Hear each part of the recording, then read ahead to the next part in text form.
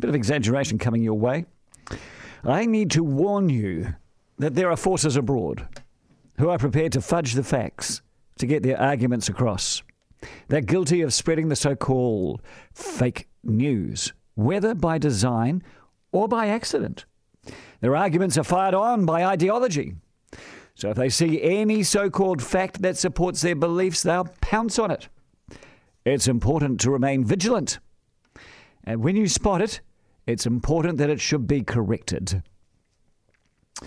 So this morning we heard that a leaked AT report on cycleway usage says the demand may have been overestimated, which would mean that the business case was flawed. And so, of course, many council and cycleway critics seized on this. Aha! They said, we told you so. And we were told by them that cycleways aren't the future, don't get used, cost a fortune, and inconvenience the rest of us. And the schemes and the business case was called potentially fraudulent, dishonest, and a scam. At the heart of the issue was usage numbers. One cycleway in the business case was predicted to have 986 daily cyclists. 2 years later, just 333. Another 975. 2 years later, 375.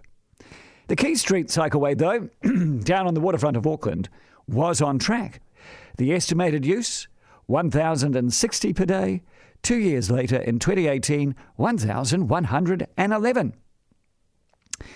Now, this lack of usage would be shocking if it wasn't for the fact that in the original business case, the projected usage was being estimated for the year 2026. Not 2018. 2026.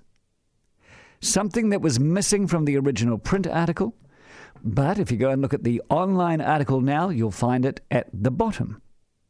So the figures being compared after 2 years should have been compared after 10.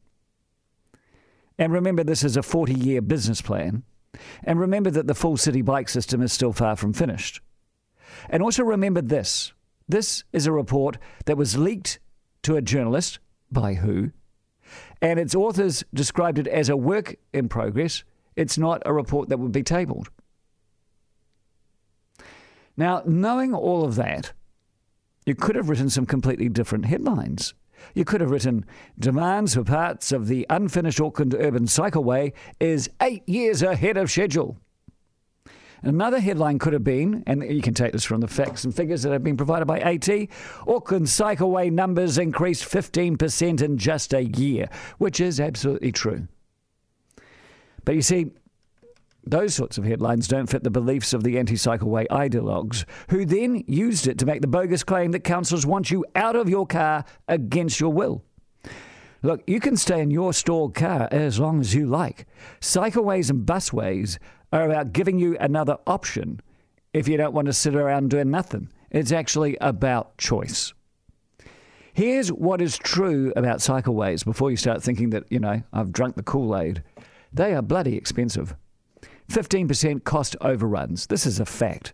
The council is guilty of gilt-edged Rolls-Royce construction. I do not need a cycleway painted pink and lit up like a Christmas tree.